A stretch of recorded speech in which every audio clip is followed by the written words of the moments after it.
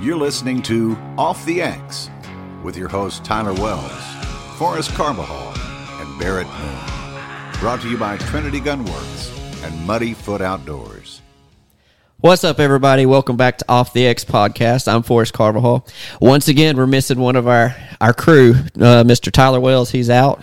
His daughter was sick, so he got to stay home with her and make sure everything good was there. But we do have the Bourbon Boy, Barrett Moon, here, and our Wood Duck Warrior, Caleb Smith. He's back. He's been in Florida and dog training and dealing with that new baby. World traveling. That's right. World trap? No. Well. And we have a special guest this week. Mr. Jonathan Morton, a.k.a. Johnny Duck Call, is in the house. Hello, hello. What up? He ran that Echo Timber pretty well in the call review. You want to tell us a little bit about it? Why you like it? Well, you can't go wrong with a timber. If you can blow a duck call very well, a timber, really, you could get by with that pretty much all season, to be honest, if you can blow a duck call good. But I blow the breaker probably about 80% of the time, and timber probably the other 20%, whenever it gets stale ducks or late season. That was my next question. When do you go to the timber? It doesn't necessarily have to be late season. It can be late season birds on the first week of season. You know what I'm saying? So Right. it all depends on reading your birds and whatever kind of they're doing at the time. Yeah. What'd y'all think about it over there? Man, I liked it. I thought it sounded great. I really liked it. Thank you. I think Go ahead. Give your honest review. We've got him know, trapped. He's not going to leave. I listened to Johnny blow it, and I kind of listened to Forrest, and Johnny blew it one way, and Forrest blew it the other, and so I'm kind of torn. Home team advantage, I'm going to give it to Forrest. I like Forrest. I didn't blow the call. What are you talking about? No, I heard when you were blowing it earlier.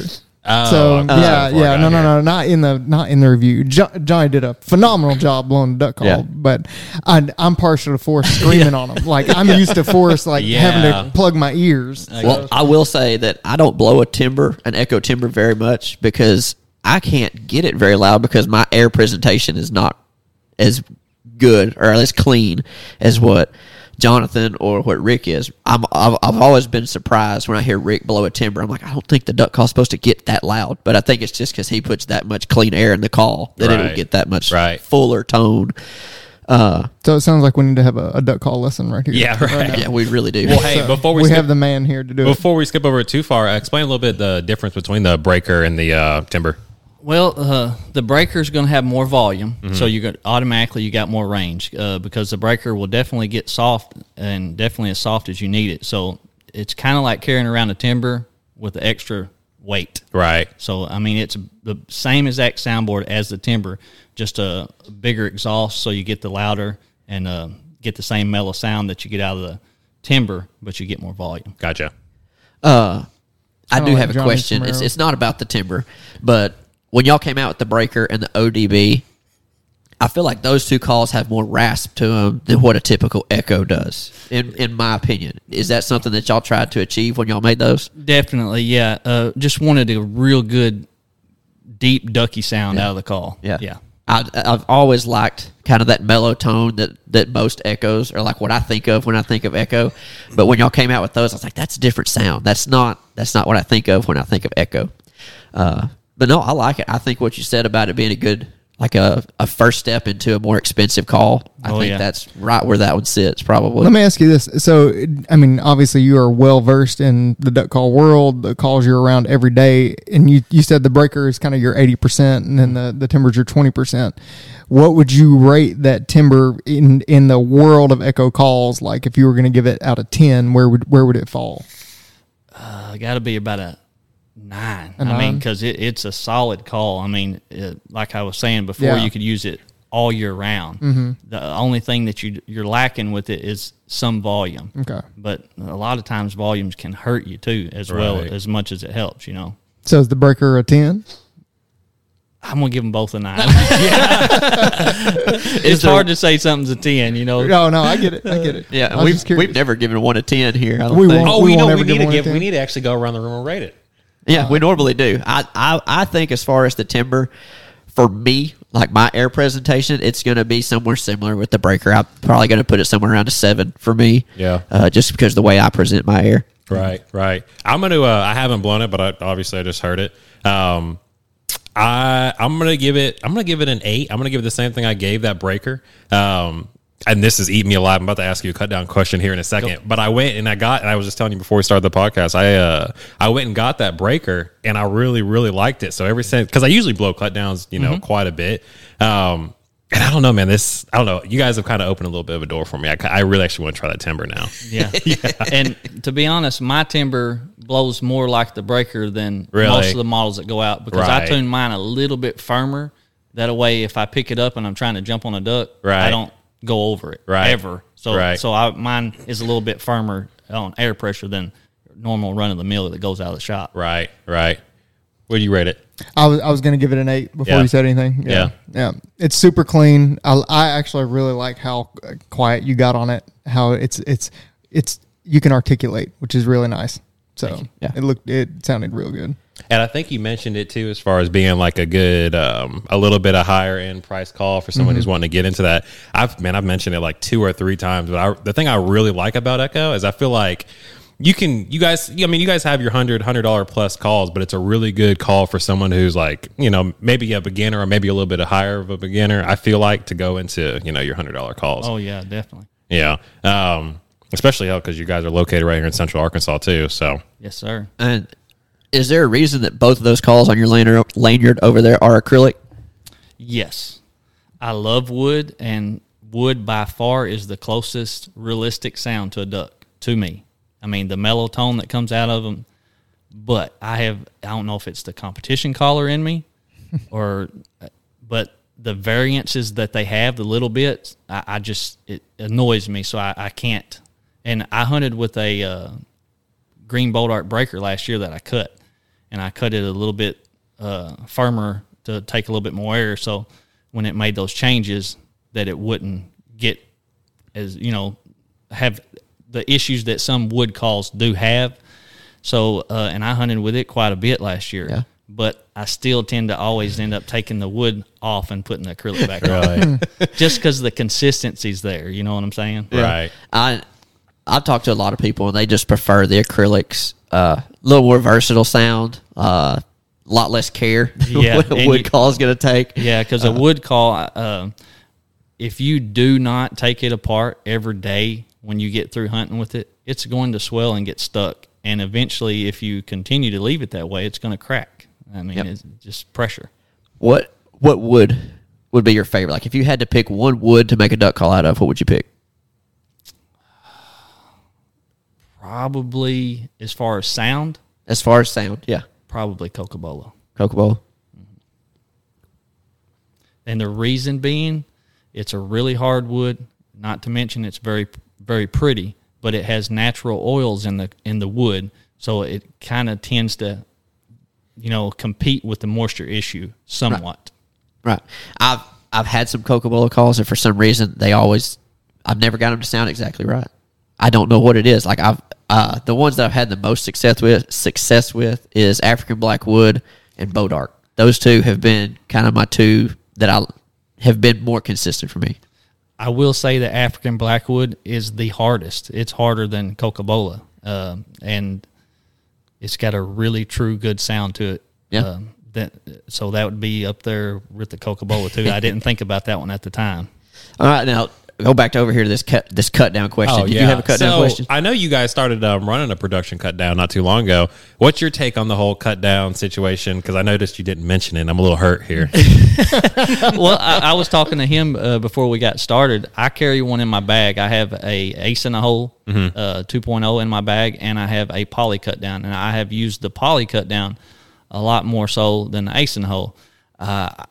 Because to me, the poly cut down is more in between your traditional cut down and a J frame, Right. Because it's the way we manipulated the reed and cut it and tuned it. You're kind of getting a little bit of both worlds because you can get soft, you got that mellow sound, but you still got the pop if you want to make it pop. Right. So I typically, if I grab my cut down out, it's going to be the poly. Right. And, Right. And I have times where I use it, but I just, once again, I was talking about the contest caller in me.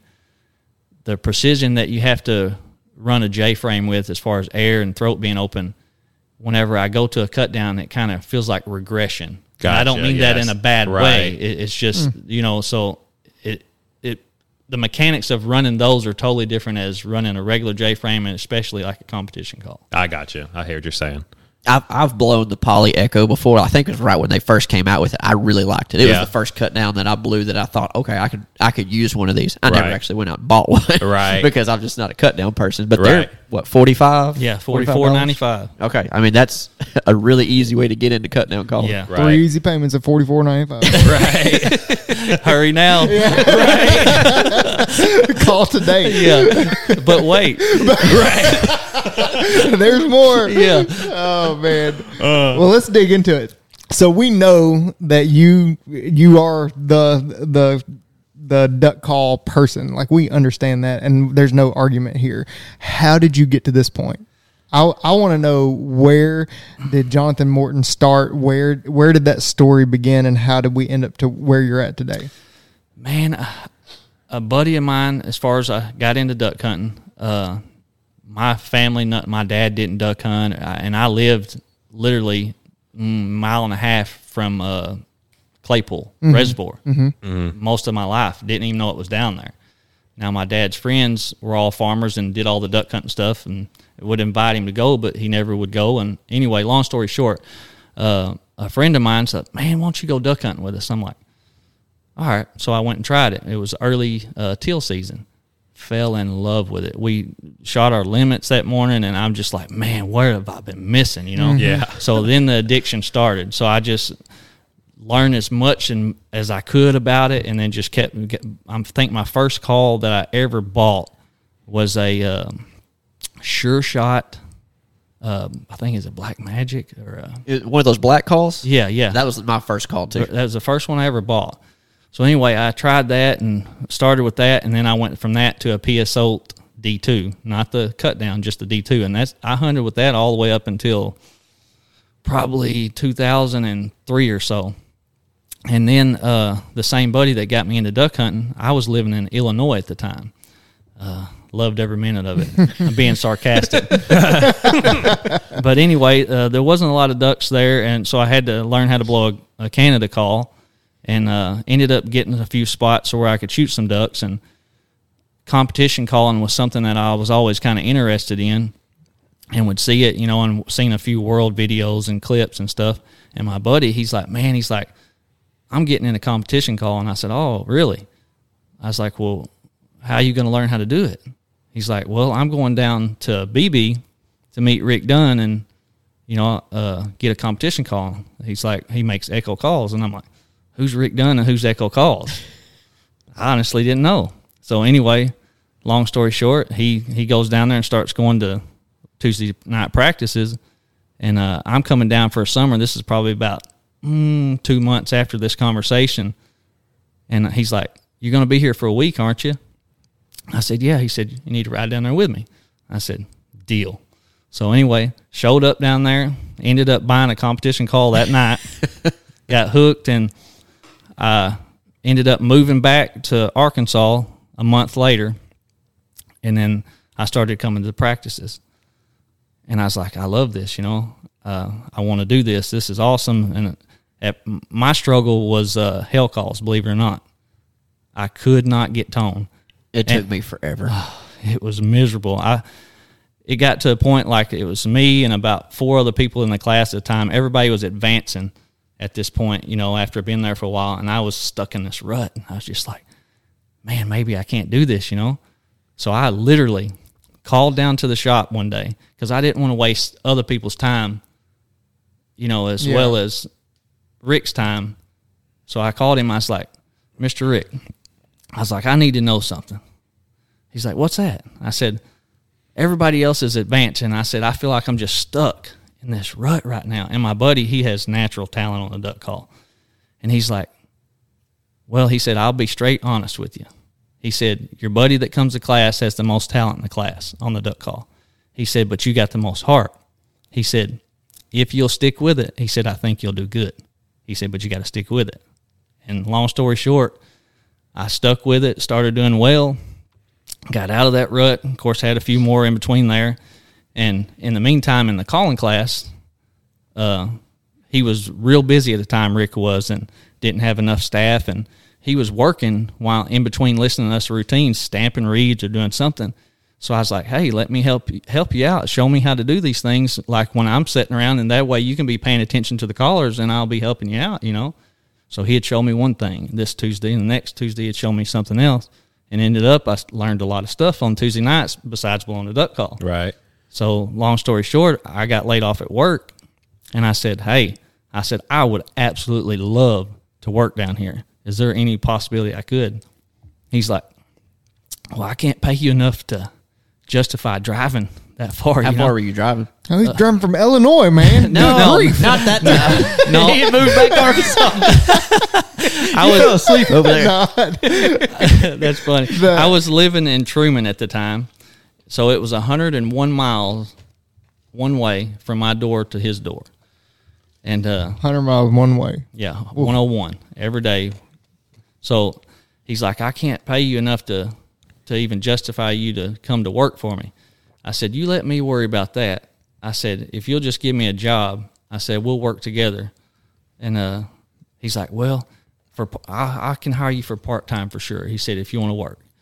So anyway, I was working part-time, and it got to be closer to duck season. I started in September, so it was December at the time. And he's like, now we usually get slow, right after January, like after Christmas in January. He's like, so I don't know if I'll be able to keep you on, so just so you know. Anyway, long story short, I guess he seen something in me, and I worked hard and always kept busy and got stuff done, and ended up he couldn't let me go, I guess, kind of deal. And how long have you been working there now? 14 years. 14. What's your main role? I tune the custom calls all day long. That's all I do. So you blow a duck call all day long. Yeah, from the time I walk in to the time I walk out, I'm running a milling machine, cutting the soundboards and tuning them all day long. Is there one that you don't like? Don't like to tune? Yeah. Oh, yeah. Yeah. Do you want to say which one it is? You don't have to. No, don't say it. Don't say it. Don't say it. There's two of them. There's two of them. Yeah, there's two of them. Is that because they're hard to tune, or they just don't fit you? No, it's just I don't like tuning them. I mean, I can blow them. It's just that. It's the ones that are always out of stock on the website. Yeah. And then there's one that, we talked about the Coca-Cola wood being the prettiest, and to me, it's one of the better sounding and better for. And I'm actually allergic to Coca-Cola. Really? Yeah, didn't find that out until, which is crazy, probably 4.5 years of working there, and we worked in a lot smaller environment. And anyway, I was breaking out and couldn't figure out why. I was going to the doctor, and finally figured out I was allergic to Coca-Cola all of a sudden. So what about Bacote then? Because that's pretty similar. It doesn't bother me. Really? No. Huh. So who does the Coca-Cola calls then? I do. You still do it? Oh, yeah. I just do it the cleanest way I can. Tender lips to the call. Okay. I just How do you do imagine- that? What do you do? Just try to keep the dust down to a minimum. Okay. I wash my hands when I get done. Just try to be clean, vacuum, and just keep dust down to the most minimum I can. And So it's the dust that bothers you? Yeah. It's Well- not like actually blowing the call. oh, that no, messes no, you. no, It's just no. the dust? It's just the dust. Okay, yeah. okay. Well, that makes a little more sense. Yeah, So like, how do you tune it if, yeah. if you can't No. blow it? Yeah, He's it over doesn't- there with like a lifetime supply of like Z-Packs or Yeah. Claritin or something. They need to be a sponsor over there. Oh man, no. So I'm curious. So were you born and raised in Arkansas? No, I mean, my family's from Arkansas, but my father and my mother moved to Lebanon, Tennessee. Okay. My dad worked at a boot stitching place called Texas Boot. Anyway, he was a machine guy. He fixed all the machines, kept them all running all the time. And my mom was a RN, so she was working at the hospital over there. Anyway, we lived there until I was about 2.5. My mother ended up getting really, really bad sick and basically was about to die when my sister was being born, and she was actually born premature. They both almost died. Wow. Anyway, the stint of them being in the hospital for as long as they were and all the stuff, she ended up losing her job, of course, and then my dad trying to be there with her. Long story short, they lost everything and had to move back because of that. So, yeah. Okay. That's rough. That's Yeah. rough to Yeah. get through.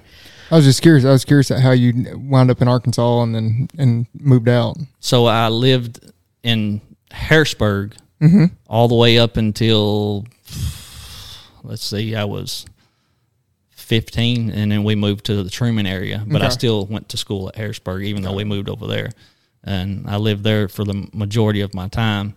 And then just in 2014, of course, moved to BB to get Yeah. closer to work. Right.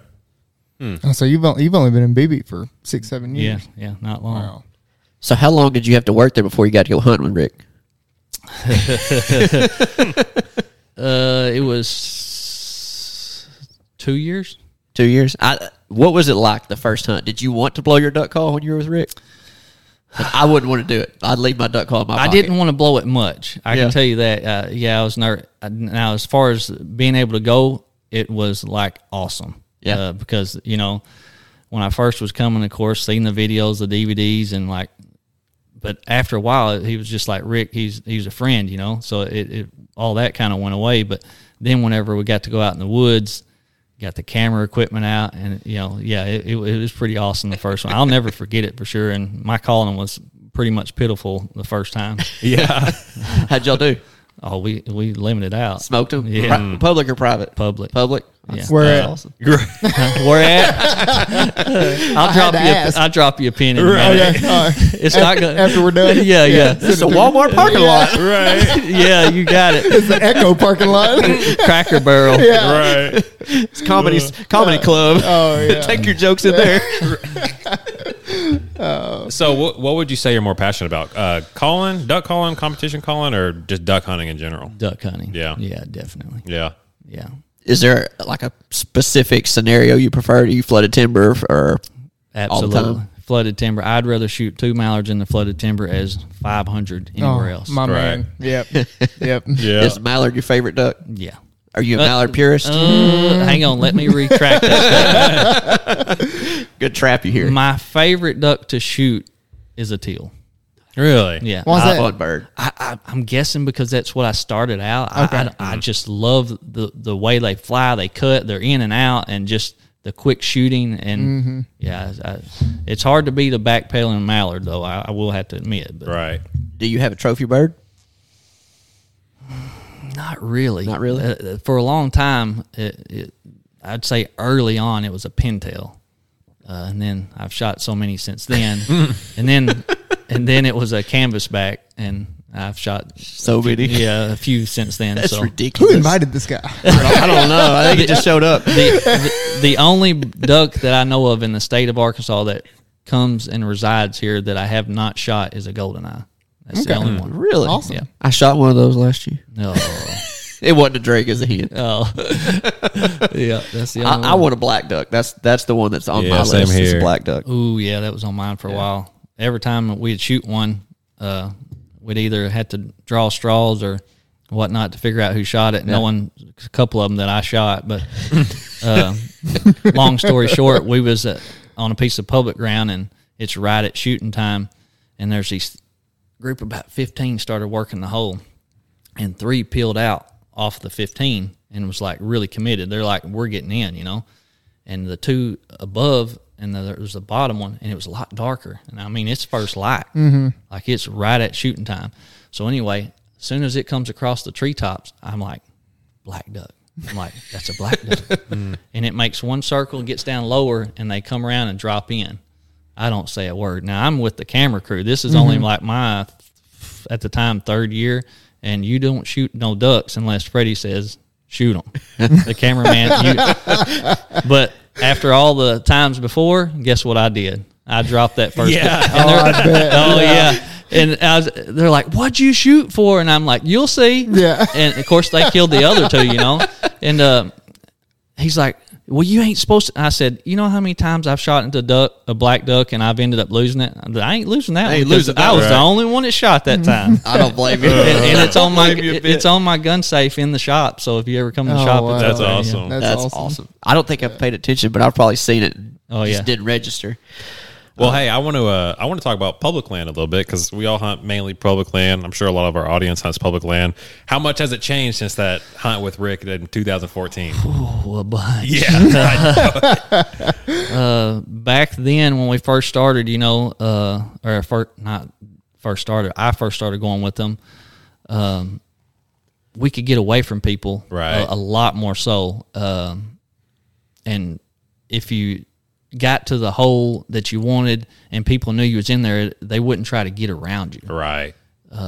Like now, it's just, everybody's trying to get as close as they can. I wouldn't say as close as they can, but there's not near the There's no distance. There's no respect. There's no distance between respect people. is Yeah. what the word I was looking for. It's Yeah. not near the respect for each other there used to be, and that's Right. that's not just with duck calling. That's in the world everywhere. It's Yeah. just the society right Yeah, now. you're dead on.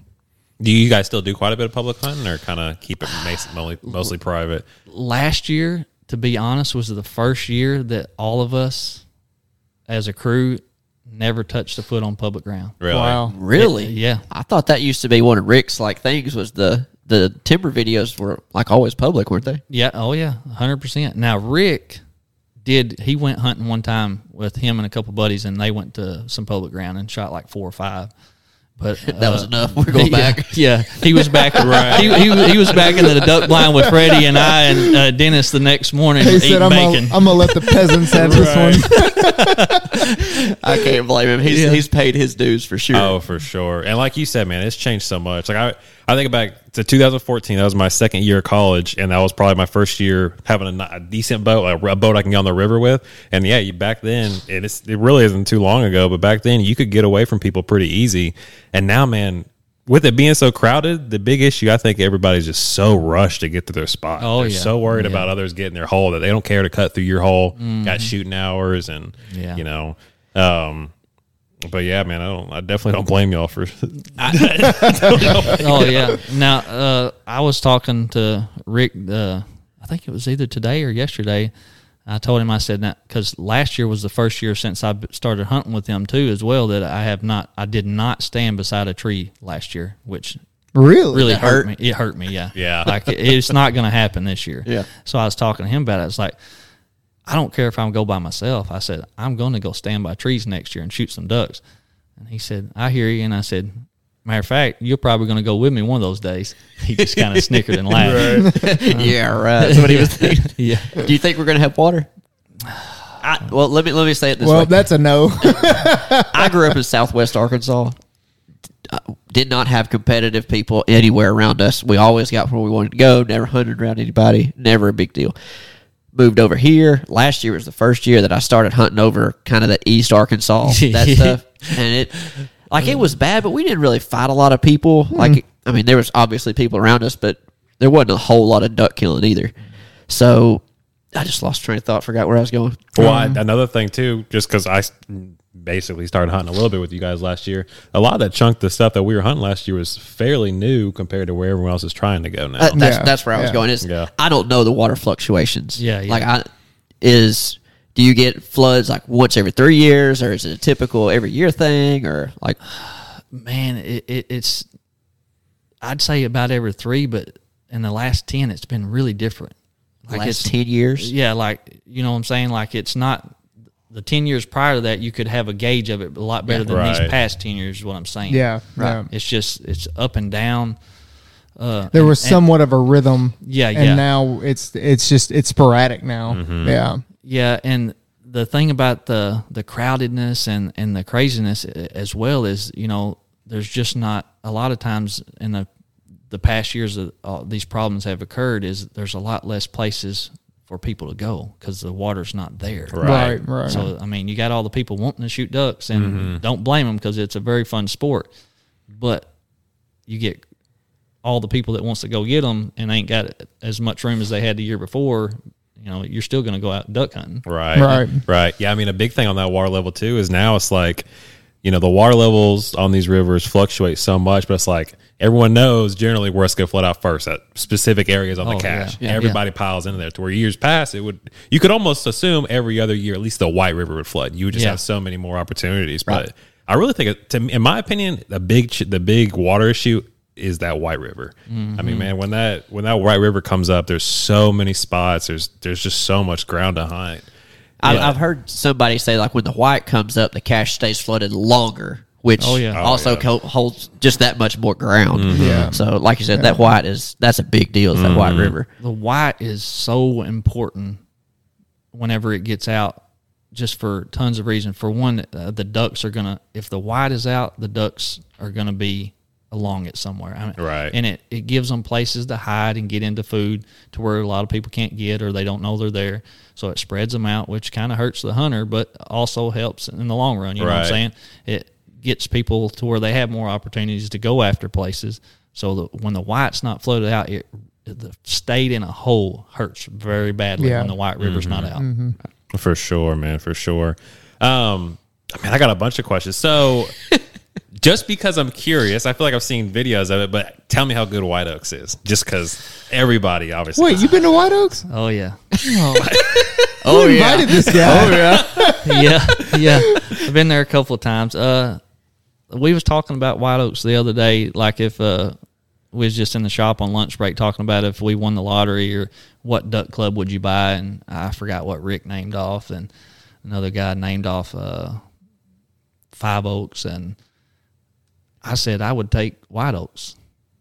And they're like, well, why? I'm like, well, where I live at has one thing to come into that, but he has ducks, deer, turkey, fishing, everything that I would like to partake in every day. So I definitely, and just knowing that area, and if the white gets out, like what it does, like the ducks, It gets stupid. Yes. I mean, especially if you have water from the white, it's out, and you have weather to push the ducks down. It's just a magnet for the waterfowl. Right. Now White Oaks just sold one of their properties, Did they? and it had the one with the fishing pond. I think it was the Black River one. Oh, Yeah. Did you buy it? no. Negative on that, Ghost Rider. No, I saw that they had posted it, and I wanted to send it to Tyler and say, "Hey, did you just sell your place? Go buy this." But to answer your question, the duck hunting that good, the years and the times I went over there, it was really good. Yeah. I mean, you always hear people gripe, they just want to be able to hunt places like that too. How do you feel? What do you think about, how do I want to word this? Do you think it's good for there to be more properties like a White Oaks, a really pristine private place? You can plead the fifth. Well, I'll just be straightforward 100%. It's a No. double-edged sword. Yeah. I mean, It's good for it's good for the person who owns it. Yep. It's good for drawing more ducks and letting ducks rest, because almost all those places have rest areas that they don't touch. And then they have times of the day, most of them, that they stop and they don't hunt anymore. Right.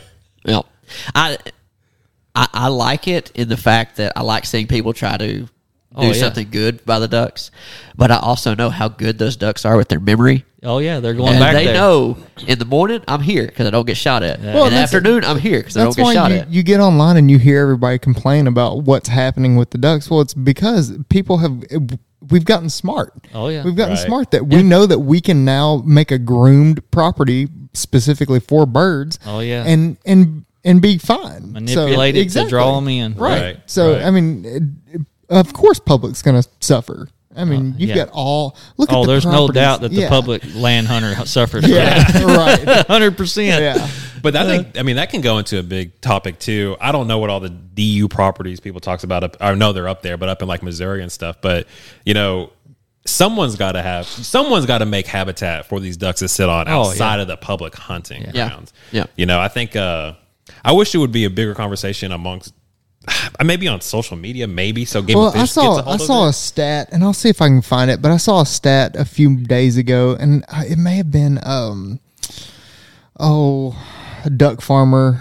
I can't remember who posted it, but the number of private properties that are now owned in the Central Flyway, like it's astounding, the number. I mean, it's not just tripled; it's like quadrupled the number of private properties that are specifically made for birds. I mean, it's really? unreal. Yeah. Well, the direction I was going is I wish Game of Fish would do more. I wish they would do more on their rest we all areas, wish more that, grooming yeah. and whatnot, closer to these public areas. And I'll touch on something that Rick talks about all the time, like the piece of pie deal. You got all these private lands like you're talking about. That's a piece of pie that the ducks are going to. You got all the rest areas that federal have made, and then Game and Fish have. You know what I'm saying? There's another piece of pie where ducks go. So, I mean, it's helping to keep the ducks for longer future times, but at the same time, it is hurting the duck hunter as well. Right. And I So think it it's- hurts us the most when there's no water. And I was going to touch on that about white oaks. I can specifically talk about that. I don't know about other hunting clubs, but white oaks and private clubs like that are going to do better when it's a dry year. Now, when the white gets out, it's game on. Even though the public land hunter suffers, but when that white gets out, they lose their birds. I promise you. Right. That's just there's more area, and it goes back to I know where to go to not get shot until somebody finds me. Right. But yeah, you're spot on with that. Yeah. Well, let me ask you this: do you think that there is a part of season where it's too late in regards to the White River coming up? I mean, the last week would be about it. Yeah. If the key, I mean, to me, the best absolute time for the White River to float out is around Christmas. Yeah. Yeah. How long do you think it takes the ducks to find it or figure out what's happening? I'm going to say probably 2 days. Yeah. I know that they can find that clean water fast. They're following that edge of water as it moves down. That too, but I've noticed people that they'll have a dry field and they'll flood it, and it's like the next day those ducks have realized there's fresh water over here, yeah. and we're Right. going Yeah. to it. Right. So that it's just crazy how fast they actually can adjust to that. I wouldn't say 2 days of finding it. 2 days of birds gatherings. What I was Yeah. more so Yeah. talking about. Let me ask you. So, did you used to have I say used to. I mean, have you had a big itch for public land? I mean, I noticed you mentioned you missed standing next to a tree. I imagine because you're in a pretty nice blind. Welcome to 21 Questions with Yeah. Jonathan Morton. There's definitely a part of the public land that I love, Right. Because it's competitive, so I'm Right. competitive.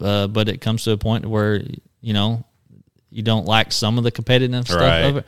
But yeah, I love public land hunting, and I'd say 80% of my time duck hunting's been on public ground. Yeah. Except for last year. Yeah, last year 100% private. It was terrible. I'm just going to tell you.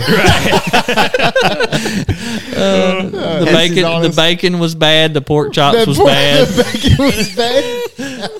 The biscuits. You I tell mean, me you don't miss going to the gas station on the way to public.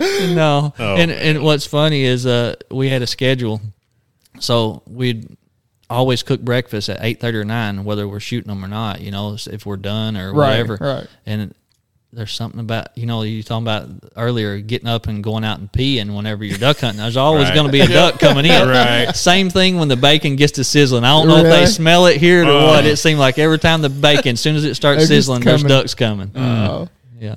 no. Oh, I had a question. and I Well, you totally got a whole forgot it. list. Read I've got from a the whole list. list, but we're not like actually Oh. on those things. Oh, I got questions. Section 1A with 4. Go ahead. I've got a question, and I just No, I it can't left my ask mind. questions now. Barrett made fun of me. Yeah, do your thing. You've got the man here. I do Ask my away. thing. I had a hunting question. I Oh totally my forgot gosh. it. So, man, one question I got because the last episode prior to this was guns. I'm pretty sure. So, did you guys get to test out some new ammo last season? Oh, yeah. That he's got. Tell us a little bit about Yeah. that. Yeah. It's bad to the bone. Oh yeah, I saw some videos. I posted the video. Of course, I was filming it with my phone. It was I can't remember if it was the Veteran Hunt or what. Anyway, Apex Ammunition is our new sponsor. And Yeah. they've been Yes. in the turkey game for several years and have basically took that market over with. And I can see why, man. Right. That their shot shells and the turkey loads are the business. Really? And they do the business on the other end. I promise you. I shot geese with them, and unreal. Unreal. Yeah, I can imagine. Where are So you shooting? What shot size and shell? last year I shot the S3, which is their steel. That's the majority of what we shot, just a steel, and I loved it. Shot number 4s. Now, I did get to shoot some of their special blends, and Freddie's got one that has his name on it in a 410. Yeah. It's unreal, like what you can do with a 410. Yeah. But we shot a duck, and it had a crippled, I'd say it's 80 or 90 yards, and I'm not exaggerating. Oh, I believe it. I mean, absolutely not. And he had a 28 gauge ethos, Benelli ethos. And he's like, watch out, let me over, I'm going to shoot that duck. And I looked at him, and I was like, there's no way. He's like, I got that super stuff in here. and I'm just kind of laughing. I'm like, yeah, right. 28 gauge, that's like 80 or 90 yards. And I kid you not, if you go back and find that video that I put, and now it's not good footage because it's with my phone. I think I remember it. But man, I'm telling you, that shot string rattled, and you know how hard it is to shoot a duck even close on the top of the water, and it just stoned it. And I was like, unbelievable, Man. It was TSS, insane. the super stuff. Yeah. That's what I was shooting. That's what I was shooting at those geese. I mean, it was like cutting heads off of them. Yeah. I told them on the last podcast, I have a friend in DeWitt that he reloads his own shells. He got some TSS. Well, they shoot 10 gauges over there. So he has 3.5 inch, 2.5 ounce TSS number 2s in a 10 gauge that he's going to be shooting next year. So how far do you think he's going to be shooting stuff? I don't know. Jeez. Oh man. All right. So, and I'm just gonna ask it. Thoughts on Shin waders? No He's comment. a Drake man. Yeah. They're sponsored by Drake. I was just seeing if I could trip him up. Tyler, edit that out. Hey, he caught it though. He said no, no comment. We've had a few comments on here about Right. I want pros to and get. I want cons, to get everybody's comment. but we haven't actually touched hands to No, him yet, not so yet. we can't Not say yet. for sure. Well, did you test out any other cool products that are fairly new from last season? No, not that I can think of. Mud Buddy come out with a new short shaft motor, which I got to drive. Freddie has, and man, it's the closest thing that has come out so far to being an outboard. Really? Like you can cut. It doesn't have near the handle torque. Really? Like when you're turning. Really? Yeah. It turns sharp. it was fun. It gets up on plane quick too. really, So you're mud motor over outboard, or are you? Here's the thing. Yes, it being just a duck hunter, definitely mud motor, 100%. But I like to fish a whole bunch. So well, we're talking just duck hunting. So if you had to choose, Right. like if we Well, I hand you put an it- outboard or a mud motor, what are you taking that day to duck hunt? mud motor. Mud motor. Oh okay. yeah, because Okay. I mean, the thing about outboard, everybody knows you're going to have issues. You get where you're trying to get to the ducks. It's going Right. to be most of the time shallow. Number one, Right. And number two, there's going to be all kinds of trash. So what does trash do? Stops up your screen, stops up your water pump, and ended up overheating and causing problems. Or another thing is lower unit getting taken out. Yeah. Right. So yeah, a mud motor. The only problem with a mud motor is noise, but they have started making steps Yeah. into reducing Right. that. Like the one that he had there had this new exhaust on as well, and it was like way quieter than Right. the year past. So they're Right. making progress in that. But man, you can't beat them. I mean, just the ruggedness and what they're made to do, they're absolutely perfect for it. I love to see the commentary that goes back and forth between the outboard guys and the mud motor. Just because honestly, like after running, I mean, I've run an outboard and then go into a mud motor. I'm not going back to an outboard. Oh, absolutely I'm like not. this. Why would I go back? There's This is- no reason. Yeah, it's ridiculous. It's so much easier to get in and out with them. I mean, it's just Yeah. if you ever use one for a week. right. Oh, Now the yeah. first 2 days, if you're an outboard guy, I can see it because it's a total different ball game. You, Right. You To know, feel different, yeah. Oh yeah, you got to Yeah. learn it. But you use it for 7 days. I promise you will never ever go duck hunting again with an outboard. And then when you do go back with an outboard, you're going to be nervous running that thing. Waiting to hit stuff. Oh yeah, yeah. Do you think the noise bothers the birds as much as what some people say it does? No. I don't either. If you're going to be out there boo boo boo banging at them, I think the noise is The thing not that is, bad. I've seen too many times when we're in the boat picking up cripples or ducks will come in yeah. when the boat's running. Right. Really. Yeah, and so absolutely not. Right. I agree. I don't really see any issues with the mud. I don't want it to be loud. I would much prefer Oh, for it yeah. to be quiet, but Yeah. I really don't see the noise bothering them as Oh, much I mean, as what some crap, people say. I've seen outboards just as loud as the Oh mud yeah, motors. especially them racing. Yeah. Yeah, yeah. So Well, hell, I saw y'all's muffler was off. What are you getting, a voodoo? no, we broke it. It's not even duck season yet. What'd you break it with? we still run it. Oh God. Yeah, well, it's a whole nother issue. we won't talk about it. Yeah. then. Man, so I think, I don't even know where to go with this one. So growing up, going through high school and stuff, before social media got really big outside of Facebook, man, Freddie King was like the guy that I always watched. I was like, man, I want to run into him bad in the Yeah. public. I just want to talk to him. Yeah. I always watch his videos and stuff on Facebook. You got any crazy boat running stories, public land stories with Freddie? Do you Too ride many. with Freddie? Too many? Oh yeah, absolutely. I'd be I like scared to roller death. coasters and stuff. So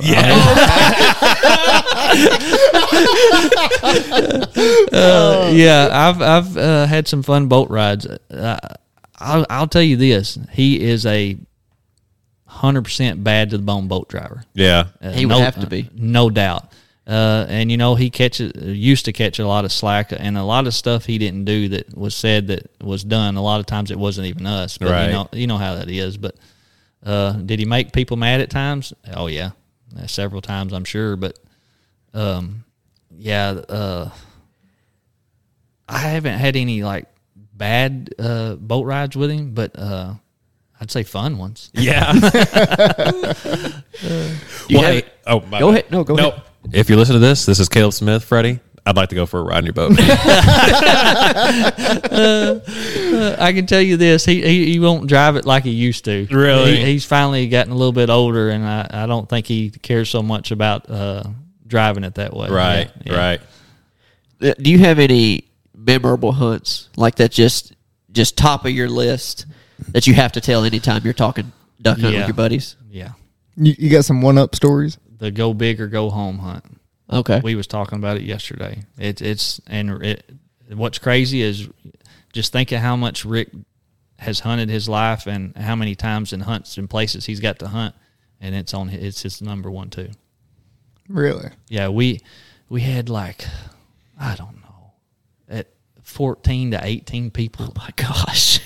Good grief. Yeah, it was an insane amount of people. I can't remember the Y'all number. loaded up on a school bus and went down there, didn't y'all? And the thing of it is, there was not a lot of ducks around at the time. There was just a few rafted up here and there. And anyway, we got with a couple of groups of guys and that had buddies, and we just basically all got together at this one spot and said, we're going to go big or go home. We're going to set this thing up huge. Bring your decoys, bring your spinners. We're fixing to see what we can do. Because the stuff at the time, the birds during this time was not really using the area. They were just flying over it. Okay. So, and it's public ground. And so anyway, long story short, this place is probably, What year was this? this would have been. Long time ago, they were using spinners. I know, that's what I was Yeah, making sure we need to This clear that last up. year. I'm not sure I exactly. wanted to clear that up because when he said bring your spinners, I was like, wait a second.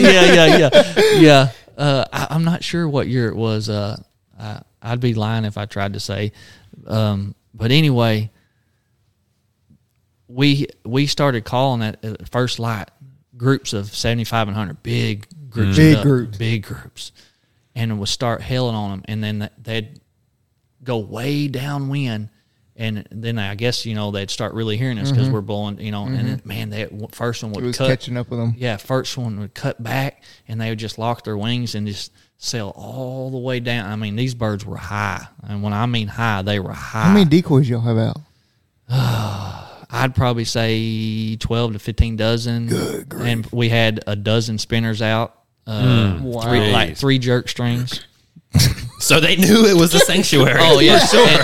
And everybody calling, kicking water, jerk string. I mean, it looked like sounded- the real yeah, deal. it sounded like there were thousands Oh, down there. yeah. Yeah. And, man, they would just cut and literally they'd make about 2 turns. And the only reason they was making 2 turns is because they was so high they had to make the big funnel down. And when they come in, this place it's like an old logging road. Anyway, it's only about 35, 40 yards wide. and we're standing on one side of it. So, I mean, and they Yeah. were coming in and lighting, and we'd just wait for it to fill up and get them, boys, and they'd get up. I know the first group we shot into, I think we knocked down 25 or 30. Good grief. I mean, it looks like a pillow fight. The footage is so low light because you know it's right at shooting Right, time and right. stuff. Right. But man, I'm telling you, it's just it's in slow motion and everything, all cool. But it's just like if you just step back from the TV. Where's that video at? I'm trying to think of which Mallard Madness it is.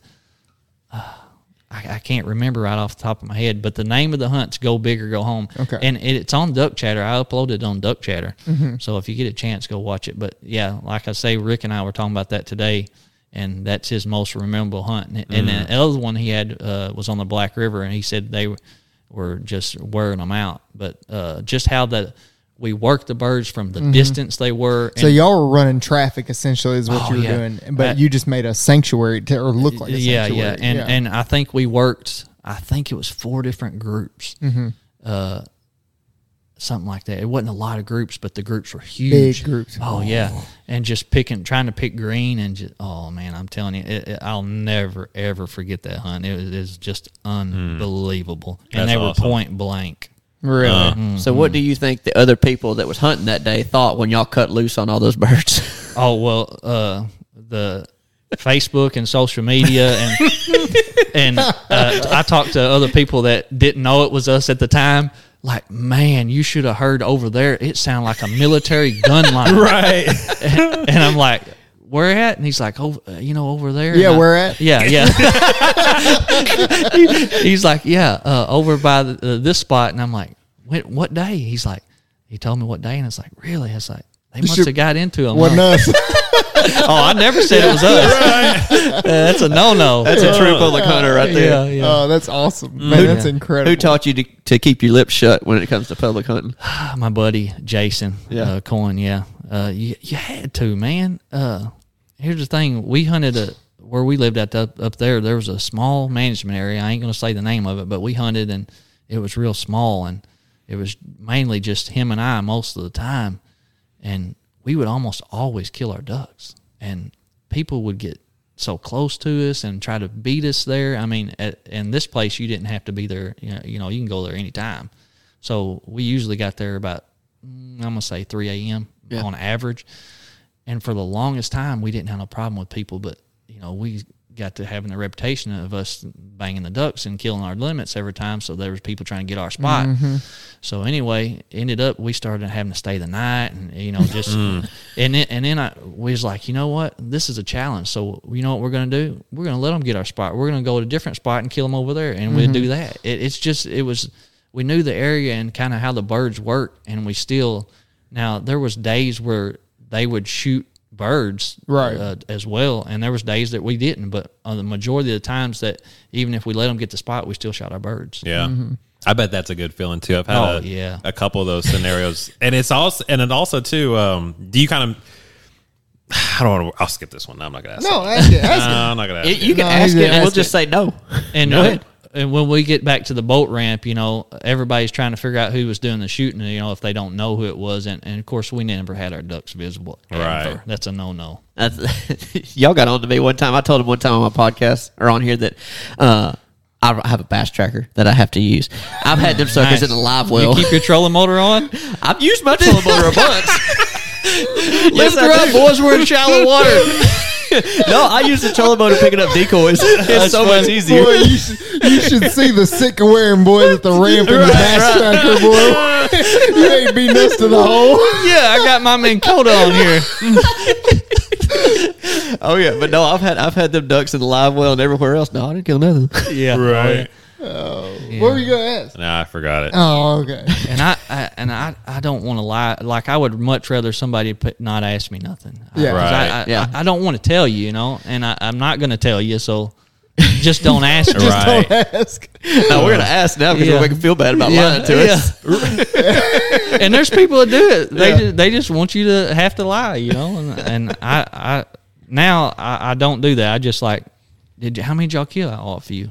You're right. Yeah. You know, just, It's not a lie. I mean, you no, killed a few. yeah. They don't know how many a few is, neither do I. You had any incidences out on public ground? You can just say yes or no. Oh, yeah, absolutely. Oh, Yeah, who Yeah, hadn't? there's been times, yeah. Oh, yeah. Thought the knuckles was going to fly. Oh, Really? yeah, absolutely. That's no fun. What do you think about 4 a.m. Launches or whatever? You think that's a good thing or a bad thing? Absolutely not. I don't like it either. That's where all the problems started. Tell me your opinion on it. I'll tell you mine after that. There wouldn't be no boat racing if there was no 4 a.m. I'll just put it like that. I agree.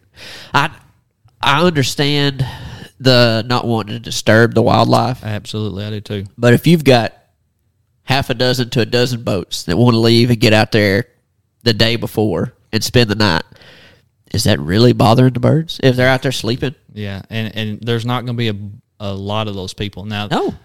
the problem I do have with that way of doing it is the people paying people to go sit in the holes. And I have a problem with that. Yeah. But as far as you being the person, you're sitting there hole waiting for you to hunt the next morning, absolutely, I have no problem with that. Wait. They're Right. paying people to go sit in. Oh yeah, back then there was people, the prime holes. There would be people paying kids to go sit in the holes until they got there. Jeez. Absolutely. How much were y'all paid? I mean, how much were they No, paying? never, absolutely never done that.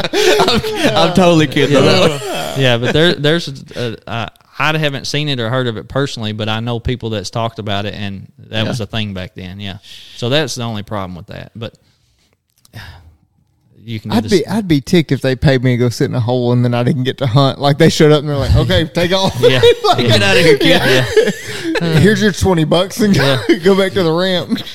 But the 4 a.m. deal is, it's where the boat racing Yeah, started. yeah. I don't like it either. I think if you're going to go out there and want to sleep through it or whatever, more power to you. Oh yeah. I don't like. What do you think about the draw system, like at Raft Creek? I scares me to death to ever have to go to that.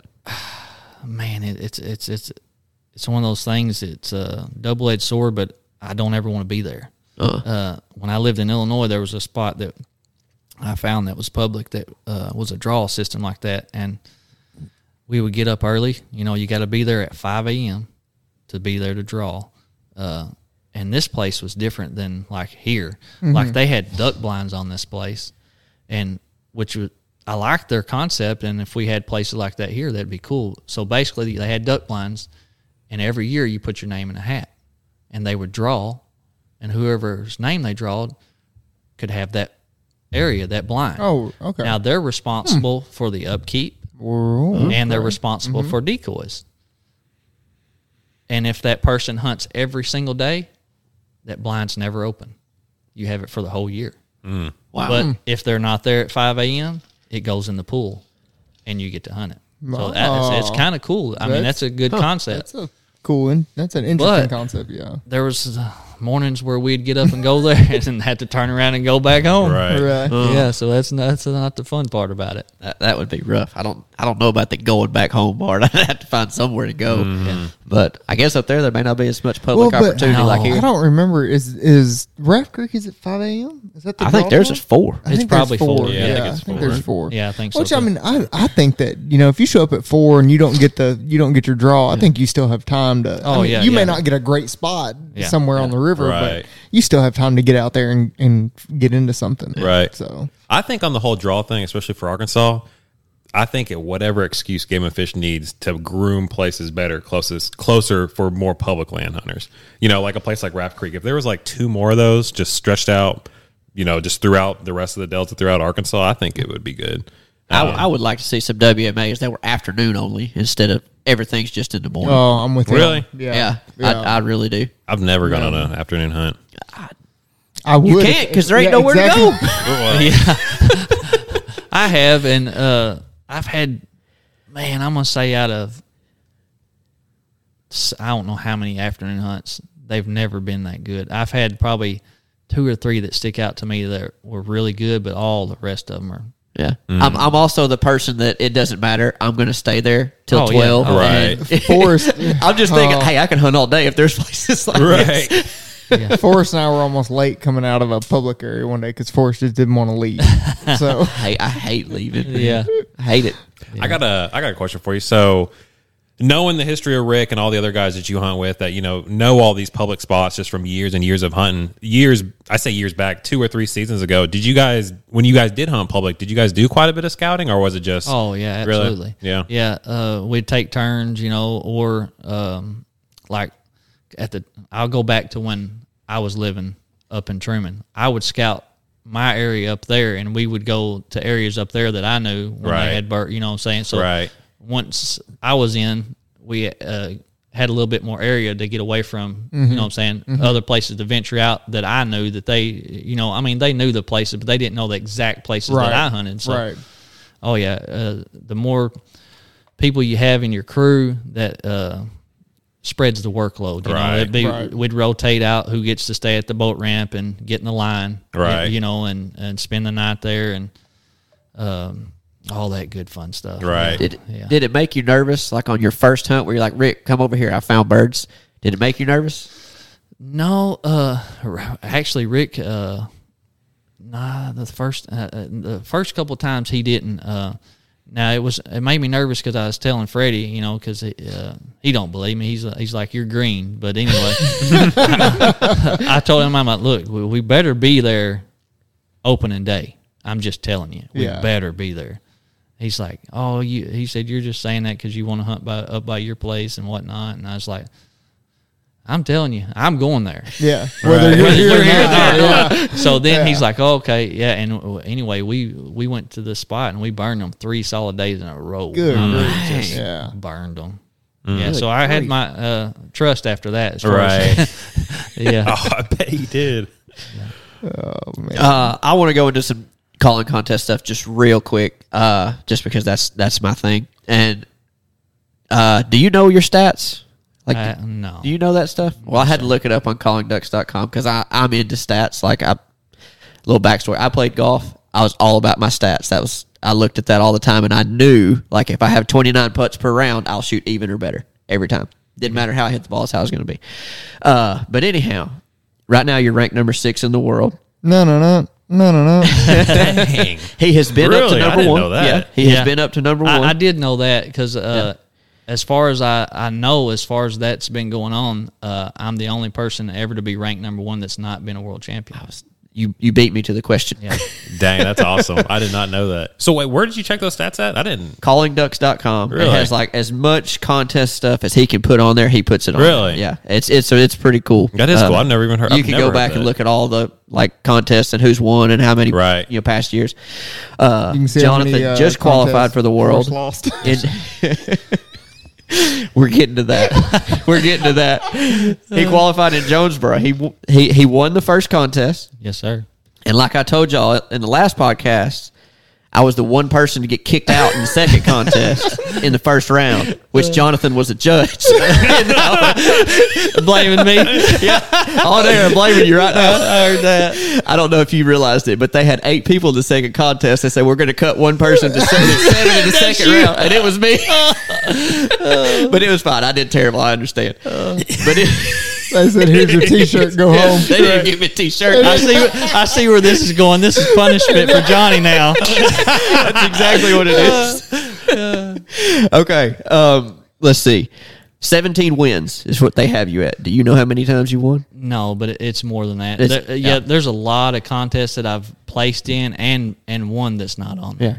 And ever since the first time you qualified in 2009, you've qualified every year from the Worlds ever since? Every one except for when they didn't have it. Except for when they didn't have it last year, which, I mean, I just didn't count that one. And this is a stat for y'all. You probably know this stat.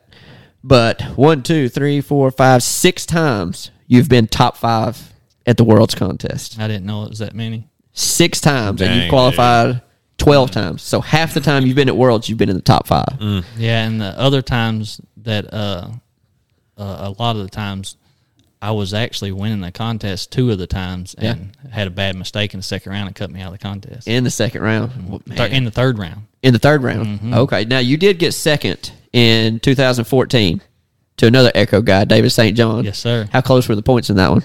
Because the points aren't on there. I don't You remember. I don't remember. You got second. You don't remember? That would eat me alive. Yeah. Just eat me alive. I didn't want to know, probably, to be honest. Let's see. But yeah, fourth, third, second, third, and fourth. One of my other questions about the duck calling is, who do you think, other than yourself, is the best that's never won?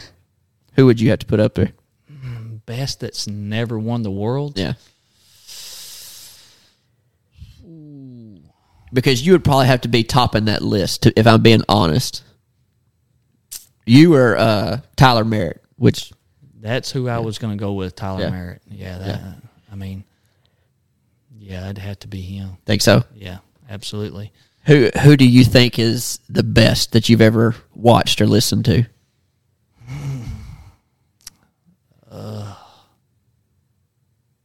I'm going to have to say Phil. Say Phil? Really? Phil Green? And he's still going. Yeah. He's still going, which you did beat him in the one that you you won to qualify this year. Do y'all over there know anything about this? Because No, I've been I have y'all no been real idea. quiet. So Yeah, I never cared about competition calling until literally this year, honestly, fishing with you, Forrest, and you talking about it. And it really intrigues me. But for someone who just is just into meat hunting and meat calling, like, what is the deal with competition calling? Like, what are you guys looking for? Like, how do you know if you're a meat hunter, like, how would you even know if you should get into competition calling? Like, you might love it, but It's the whole thing about competition calling, it lets you do something with duck calling other than during duck season. right. So it's more of and it's competitive. And if you become a competition caller and stay with it and really get into it, you're going to become a way better duck caller. Really? Yeah. Oh, yeah. Well, what I really mean by that question though too is like, what are calling competition judges looking for? Like, is it like holding a note properly? I mean, what is it that that you guys are looking for? You're looking for tone, clarity, volume, and Somebody taller than Forrest. yeah. That's the main things. And what you're trying to do is you're trying to paint a picture. So Right. when you're out duck hunting and you see ducks way off in the distance, you start hailing at them. Right. So that's your first 3 or 4 hails on a competition routine. Is you're getting the ducks' attention. Mm-hmm. They start coming in, so you start doing your ducks, and then you get to a feed call because they're getting close, and you Mm-hmm. think you're fixing to finish them, and all of a sudden they kind of shy away. So that's where your step up and your triple, you go back into a hail call Right. because they're leaving, Right. and get them back, and then you do ducks again, and then you go to a feed call and close out. So it's painting a picture. That's Gotcha. you're trying to paint a picture just like you're duck hunting, but you're doing it at a lot higher volume and Right. a lot longer exotic pace. you So know. that scenario you said, is that like what's known amongst the competitors and the Oh, judges? yeah, This yeah. is the scene you're painting? Yeah. Oh, yeah. And Gotcha. that's Main Street, Yeah. which there's 3 kinds. There's Main Street and there's Meat, which they both kind of follow the same Yeah. format. And then there's Live Duck, which is Just random, as Really? many ducks as you can do in 60 seconds. and Different. you have to sound like real ducks. Yeah. Right. Like it's the real tone, not going too loud. Right. In my opinion, if I had to say like the most difficult to the easiest, I would say Main Street is by far the most difficult because it requires so much control from top Yes. to bottom. Absolutely. And you really you figure out how good you are with a duck call when you start trying to do the Main Right. Street stuff. Next would be Live Duck because keeping that good tone and trying to sound like more than one duck and changing Oh, yeah. the pitch or whatever, that's And very being, difficult. And the art of being a good live duck caller is being smooth in your transitions Yeah. from ducks and Yeah. making it not sound weird. Yeah. Right. And then Meat would probably be, I don't want to say the easiest because it's not easy. Yeah, I mean, you still have to be exceptionally good on a duck call to do those contests, but I would say it's the quickest to pick up. And it's the most relaxed and the funnest. Yeah. Like Yeah. especially the 2-man, having a partner and it's fun. You know? Yeah. So the routine, like the painting the picture you just described, is that explained when you like if there's a competition, they say, "Hey, this is the competition. This is the picture you want us to No. paint," or is it just known? No, that's just known. I got you. Yeah. Okay. Is there? I'm sure there is, but like, if someone is just like myself, I'm just a meat caller and I want to start competition calling. Where do I even find these competition calls? Like, what should I? I mean, you just said meat's probably the easiest one to get into, but is there like a amateur meat? They Oh, have yeah. novice Yeah. meat No. contests, and you can't blow in one of those if you've won a contest. Oh, cool. So yeah, they have those, and that's just using your hunting calls. Really? Yeah, Yeah. yeah. Callingducks.com is where you find a lot of your contest Really? calendar. Right. A lot of the contests are on there. That's the main spot to find the stuff. Do you guys have a specific contest you guys would recommend somebody like myself to get into? Like if you're going to do a contest, the first contest you should go into is this event that's usually held. Any novice contest you could find. I Really? mean, depending on meet calling or competition calling, that'd be the route. And a lot of your outdoor sporting goods stores, a lot of them will have them. Really? Yeah. Yeah, and some of them have them annually, some of them don't. Yeah. All the qualifiers for the world are all pretty Standard. scheduled Yeah. out. I have one more question before, I'm pretty much done with my questions. But if you could pick one person, past or present, to hunt with that you've never hunted with, who would it be? Duck commander. The duck commander, Mr. really? Phil Robertson, yep. Yeah. I bet you could make that happen. I think I could because I know several people that know and know them, and but that's an awkward thing, No, I think you should do it. I think you should do it. because man, I can't. I used to watch his VHSs. Oh yeah. I mean, learn what's the name of that, Art of Commanding Ducks or whatever. Yeah, and just I watched a lot of his stuff and really enjoyed it, and I still watch his stuff to this day. I like listening to their podcast that Jace is on, and I think Phil's on there too. I like listening to that one. I listen to that in the mornings going to work. I would, if I had to pick one of them to hunt with, I'd want to hunt with Jace. Jace seems like he'd be a blast to hunt with. But If I had to pick someone to hunt with, it'd be Freddie. be Freddie. So let me ask you this, and it's my favorite question to ask everybody, but your favorite story to tell, whether it's hunting related or not, is there anything? So like, I know most of these guys have a story that they're going to tell. In fact, I know what Forrest is because we laugh at it all the time. If Tyler were here, I know what his is. There's one that I go to all the time, but like if you're sitting down with a group of guys around a fire, like, and everybody's telling stories, what story are you telling? Oh, nothing comes to my top of the head. Really? Off the top of my, not right at the. You got me on that one. Every time you ask that question, I know. nobody It's ever can just- think Honestly, of we it. always have to explain it too. Like explain. So a little something further. funny. You're saying? It's whatever. Like, so like we all kind of have our go-to. I can tell you, I can recite Forrest's story word for word I got because one. I've heard it. I got one. Okay. Yeah. So I'm hunting with the Echo crew at this time. Probably this is maybe my 6th or 8th time. Okay. We're at Rick's cabin. Tyler Merritt, his boat's at the cabin, and my buddy Jason, which got me into ducking, he's going hunting with us, I think, the first time. Mm-hmm. So anyway, he gets there, and we're waiting on Tyler Merritt. We got all the decoys ready. Everything's ready to roll out, and I start calling Tyler. He's late, And I'm like, calling him. I'm like, come on, Merritt, why aren't you answering? And finally, he answers. Hello, I'm like, hey, I said, where you at, brother? He's like, man, I just woke up. I'm like, are you kidding? He's like, no, man. And I'm like, well, you're not going to make it in time. He's like, I know. He said, y'all go on without me. I'm like, but we need your boat. He's like, it's there. Use it. And I'm like, who's going to drive it? He said, you are.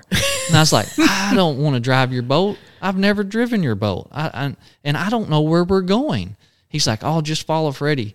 And I'm just like, oh, boy. Yeah, that's what I'm thinking.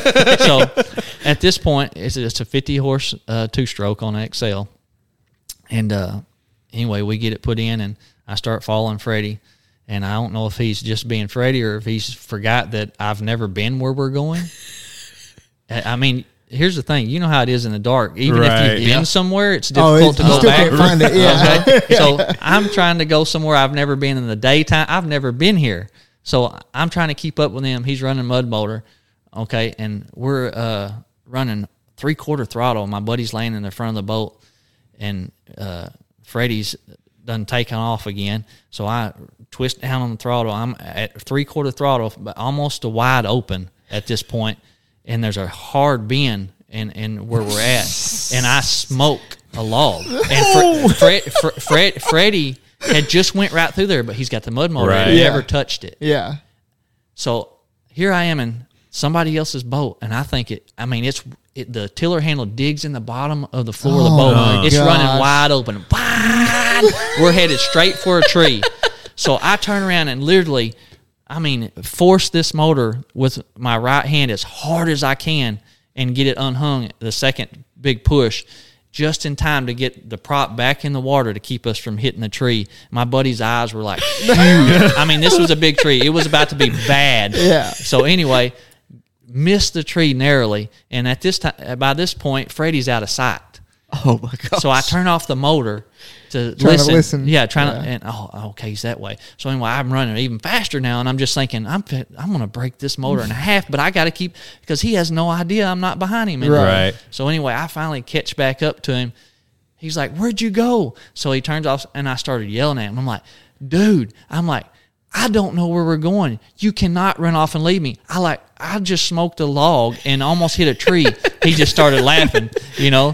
He's like, "That's why I drive this mud motor." And I'm like, "Yeah." So yeah. And I got back from hunting. We shot the birds and whatnot, and I called Tyler, and I'm like, "Man," I said, "I think I might have tore your motor up." He said, "What'd you do? Hit something?" I said, "Oh, I hit something." I said, "You got a spot where your tiller handle in the bottom of your boat." I said, "There's a little dent there." And I said, "The prop looks fine and everything," but I was like, "Man, I don't know." He's like, "Oh, it's insured. It's okay." He said, "It's my fault. I didn't show up." Oh my god, it's his fault. Yeah, That's exactly right. Oh, y'all got anything else? Man, I don't know how much more time we got. I got a bunch of questions, dude. We're at 115. 115. Oh, ask away. Let me ask you one more. Again, Go because ahead. calling, I'm really intrigued with calling. What's kind of your take on how you should call early throughout till late season? early Deep question. Yeah, because like I was talking about earlier, a lot of people have the late season mentality. And, as far as you got early season birds, you got mid season and late season. Right. It all depends on the year, the weather, Right. of what kind of ducks, water situation, all that pressure, all that coincides and decides how the duck reacts. So to me, it's almost, a day by day thing, but even more so a group by group. Right. You get a feeling once you read ducks, how they move, the wings are the telltale sign. Whenever you call at them, if their wing beat changes at all, Right. I mean, you've got their attention. As Right. soon as you see them slow down or they get the little small, just the tips of the wing. But if they do absolutely nothing, You got to change it. yeah, absolutely. Who have you hunted with that you think is just really good at reading birds? I mean, Rick's he's good. Yeah. Yeah. And Freddie's good. I would say either one of them is really good. Yeah. Rick more so, I would say. How long do you think it took you to really get to where you're confident read birds, or are you confident read birds? Oh, I'm yeah. not. Yeah. Man, I'm going to say I started duck hunting when I was probably 13. Yeah, I was 13. No, I was younger than that. I was about 10. So I called my first ducks in when I was probably about 13 or 14 myself. And, man, you don't talk about Right. a good feeling. But I'm going to say when I felt absolutely confident, I'm going to say I was probably about 17. Yeah. Man, it's way faster than me. I started when I was 11. I'm 33 now. I'm still not confident. Well, watching them deadgum birds. When I was 14 and 15, I was guiding for a club over by Wiener and up toward Jonesboro, and they had a big duck lodge. So I was taking grown men duck hunting at that time, and Right. I just, as much of it I could get, Yeah. and that was my whole thing. And watching Phil Robertson's videos on, because he had a big spots in there about reading the ducks and stuff, and just constantly trying to learn, and every time put that in my hat. Every time something does different, works different, and just keep it in there. I know this is a very broad question again when it comes to calling, and it depends on a bunch more, a lot of variables. But what do you think? Have you seen more success with a big group of good callers, or just one or two good callers? Big group. Yeah. Oh yeah, but and the reason being, because it's more natural. Right. I mean, if you got, just say you got 12 dozen decoys, and if you go listen to a field of ducks, you don't just hear one duck. Exactly. I mean, so you got more people. The only problem with more people is if you ain't got your people all on the same page, that can be a problem. Right. But when you hunt together enough and you get used to everybody and reading the ducks, and you got somebody that leads, and you know everybody follows suit, you got a real game changer. Right. And the only bad thing about having more people is it kind of narrows down places you can hunt, though. Right. Because you got to have them hid. So if you ain't got good concealment, you're not. I don't care what you blow at them. They see you, they ain't coming. Right. And I'll reiterate on the whole reading the ducks thing. There's more to killing ducks, way more by reading the duck than calling. Right. Calling is very minimum. Reading the ducks is what gets you Oh, the for ducks. sure. Yeah. For Oh, sure. I completely agree with that. I've hunted with people that aren't as skilled with the duck call as what I feel like I am, but they can read the birds way yeah. better than me, and I've put the duck call in my pocket because I'm like, they're seeing something I'm not. I'll Yeah. let them do it. 'Cause my uncle is one of them. He is one that I think is very, very good at reading birds. Yeah, and you have the caller or the guy that's really good on the duck call, and I know one back before I started contest calling, and he was a contest caller, and we hated to hear him out there on public ground because he never stopped calling. And Right. Just terrible, just nonstop. I have an idea who that might be, but I'm not going to say. I mean, if you was out there and the duck blind was around, I mean, it was he never stopped. I mean, just really, I understand that now being a competition caller, but still, I would never do that out. We kill more ducks than he did. I've got one more question for you. Then you brought it up with the camo thing, which you're Mossy Oak. You have Mossy Oak Pro Staff Yes, shirt sir. on right now. So what Mossy Oak camo is your favorite? Bottomland. Bottomland? Yeah. Everybody's a Bottomland. But Looks like tree bark. I will tell you my new favorite is the Terror. Have you seen it? I have not. Is that new? Yeah, it's kind of like it's got some mountainy, some rocky stuff in it. Okay. And I have a cabin up by Hardy. Of course, I turkey hunt and stuff up there. Man, the ground and layout up there, Yeah. it makes you disappear. I mean, it's good. We talked about this on our last episode, but buckbrush is probably my favorite. I don't know exactly why. I think it hides better, but I know everybody likes Bottomland. Yeah. Well, I don't care. my last question: do you guys shoot the woodies or pass them up first thing Oh, in the that's morning? a good question. 95% of the time, we never shoot one. Hell yeah! Yeah. And that's why you'll never hunt with Freddie over there, Caleb. I don't shoot woodies. I only shoot woodies. to make y'all feel better because I know we ain't killed any mallards. This is coming from a guy that shot 2 geese in the timber this year. Now, when we were hunting public all the time, we used to. I mean, you hate to hear woody shooters, Right. Because it's messing up mallards. I mean, there's just no way around it. Because woodies fly first. Mallards are flying; they're just not working yet. They're getting up and they're milling around. and right. they're not going to come to somewhere where there's something going bang bang. It just so the woody shooting it used to drive us nuts. Right. I will help speak for the public land hunters of the past few seasons.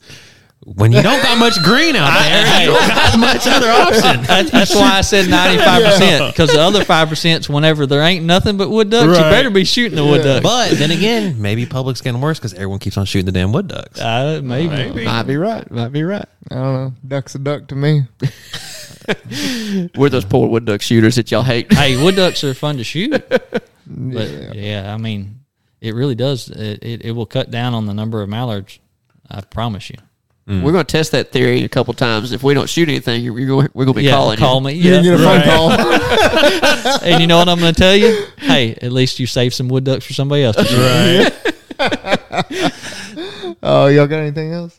You shoot you a big buck when you're living in Illinois? I did. Yeah. And here's the thing: I shot it at 8 steps, and it was a very cold. It was like I'm gonna say -13. Jeez. Grief. Oh yeah, it was miserable. So I'm walking to my stand, and it's probably about a 200 yard, 250 from the house to the stand, and it's north wind is blowing out. It's fast. It's hard wind. And my eyelids, or my eyelashes. I'm not making this up. Were freezing when I was blinking. Like I had ice crystals on and I'm like walking against it in the snow, and I'm like, I ain't gonna make it to my stand. I'm gonna be froze by the time I get there. So I stopped probably 100 yards from my stand. And I kid you not, I sat down and get behind a tree out of the wind with the sun on me. And I'm just like trying to recuperate because, I mean, I'm miserable. It's like I ain't even made it halfway, it feels like. This big buck chasing the doe under my stand, around my stand, under my stand, around my stand. I'm like, that figures, you know. I'm saying I had to sit here and watch this. And Gotta let my eyebrows, my eyelashes thaw out. yeah, and it was miserable. So I start walking that way, and I climb up in the stand, and I hunt for probably 30 minutes. I'm gonna say, but it felt like 3 hours because once I got it up in the wind, like 100%, it negative was 13 on a metal. Good grief. Yeah, it was cold. So I get down, I'm freezing. Walking back to the house, I'm like basically giving up at this point. But there's a spot right by the highway, and what's crazy, it has an underwater culvert pipe that goes underneath the highway, and then the house that I was staying in was there. So I would actually walk through the culvert pipe. It was that big. Oh, that's cool. I'd walk through it instead of going over the highway, you know. I'd walk through it and go up. So the creek's froze over. And I found antlers there. It's real thick right around it and little saplings. And I'd been noticing all these rubs on the trees. And I'm like, you know what? I'm going to slip in that creek and just see if something's bedded with it being this nasty. You know, that hot doe had that one. So literally, I get probably, I'm going to say 30 yards from that culvert pipe, and I see something like move, looks like a rabbit, like pop out of the buckbrush. So I just stand there for a minute, and I'm like waiting to see if it runs out or nothing, and all of a sudden, I see this head with humongous rat. He pulls his head down and looks at me through a little gap in the buckbrush and just stares at me. He's completely bedded up. And I'm like, no freaking way. He's right here by the house. I mean, like, I caught you sleeping. yeah. So I'm just like, I'm going to walk toward him a little bit closer, you know, and just see what he does. So I get within 8 steps of this deer, draw the bow back, got a little bitty triangle and to put it in the perfect spot, whack, nail this thing, right? Jumps up, my arrow is sticking out, so it didn't make good penetration. He's running through saplings that are about this big around, and I'm talking when they're this close together. Yeah. Like he shouldn't be able to run through them, but Right, he right. is bending them like grass. He's just cracking them over. Yeah, Yeah. running through it, right? And can't find my arrow. I look, and what's crazy is in the snow, all of a sudden he stopped bleeding, you know, because he should have been easy track. But I start looking for just tracks in the snow, and there's all these tracks from deer Right. been using and can't find him. Can't find my arrow. So I look for him for 2 or 3 days. Never find him. So I was staying with we were living with my wife's uncle at the time. That's his house. And anyway, we moved back here, and he sends me pictures of this deer. And he had a big scar where I shot him, and it's a shape of a pinwheel. So he had that arrow in him for a long time. And I wish I had the picture of it. So he was twice the size when he sent me the picture than he was when I shot him. So it didn't kill him. It just got a big old scar where it's crazy. That's an incredible story. That's awesome, man. Yeah. That's awesome. Wow. Have you? Do you have the itch yet to go try to shoot you an elk, or have you? I would love to. Yeah. Yeah. I want to. Me and my son, he wants to go this year. He's like, Dad, we need to go. I'm like, man, I want to. We'll see what can happen. I don't know how. We'll have to look into it. I don't know how that works. I don't know if you can just go buy a permit. I don't think so. I think you got to draw, or I don't know. Senior trip, man. You got to do a I senior know trip. that's what he wants. Yeah. That's awesome. That's what he wants to do. Awesome. So you got a son that's a senior? Yes, sir. That's cool. Yeah. I bet he's probably a big hunter too. Huh? Oh yeah. He loves bow hunting. He shoots his bow a bunch. Yeah, we all got little kids. I know we're all excited trying to get them in the hunting and duck hunting and everything. Yeah, I am. Very serious when he goes hunting.